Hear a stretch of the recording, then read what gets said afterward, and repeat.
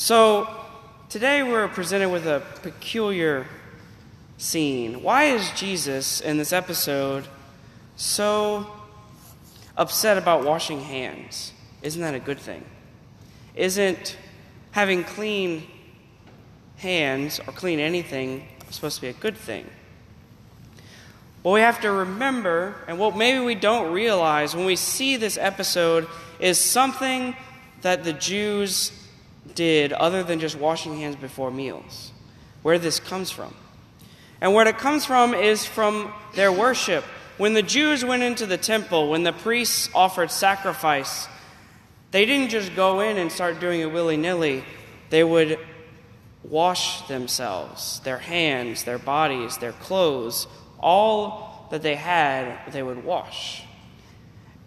In fact, it's something similar to what we do even here at Mass. You think about the priest before he goes into the offertory, before at the very beginning of the liturgy of the Eucharist, he turns aside and his hands are washed. And what are these two signs of?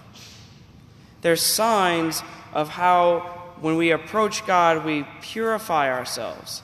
We wash ourselves of our sin. And the Jews wanting to bring this practice, this awareness of God and our need for purification out of just worship and into their daily lives. And so they began washing their hands before meals and other things. But as time went on, they began to focus just on the external washing of hands. And they lost sight of the meaning why they did those things. In fact, you could say they stopped purifying themselves from the sins from within and only focused on purifying their hands without. And this is what Jesus is calling them out for, saying, you focus so much on the external, but what about the uncleanliness within your heart? What about the substance of what this is supposed to be?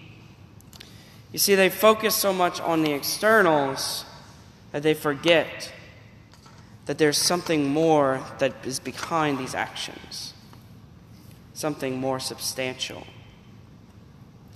At these times in the church, one of the things we see is so many people who are flocking away from our mother, the church.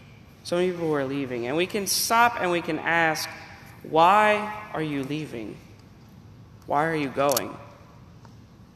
And there could be all kinds of reasons why.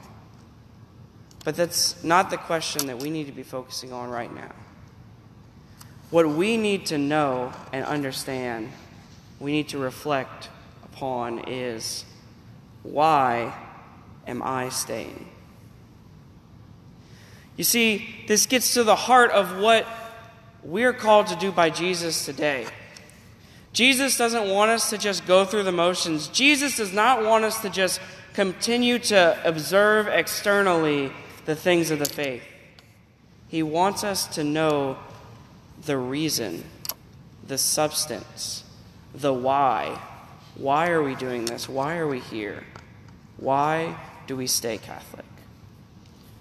And perhaps for some of you that comes in the Eucharist, that comes in the sacraments. You see the grace, you've experienced it, and you want more, and you can't think to leave it.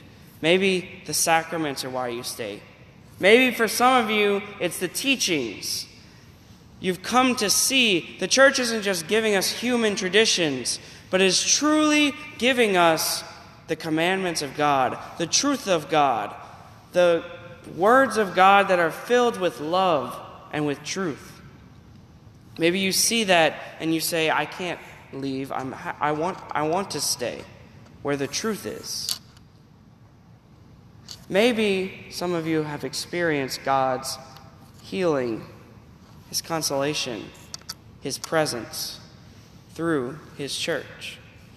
Maybe in a time of struggle, a priest or a layperson has come to you and had you experience God's presence in the midst of your struggle.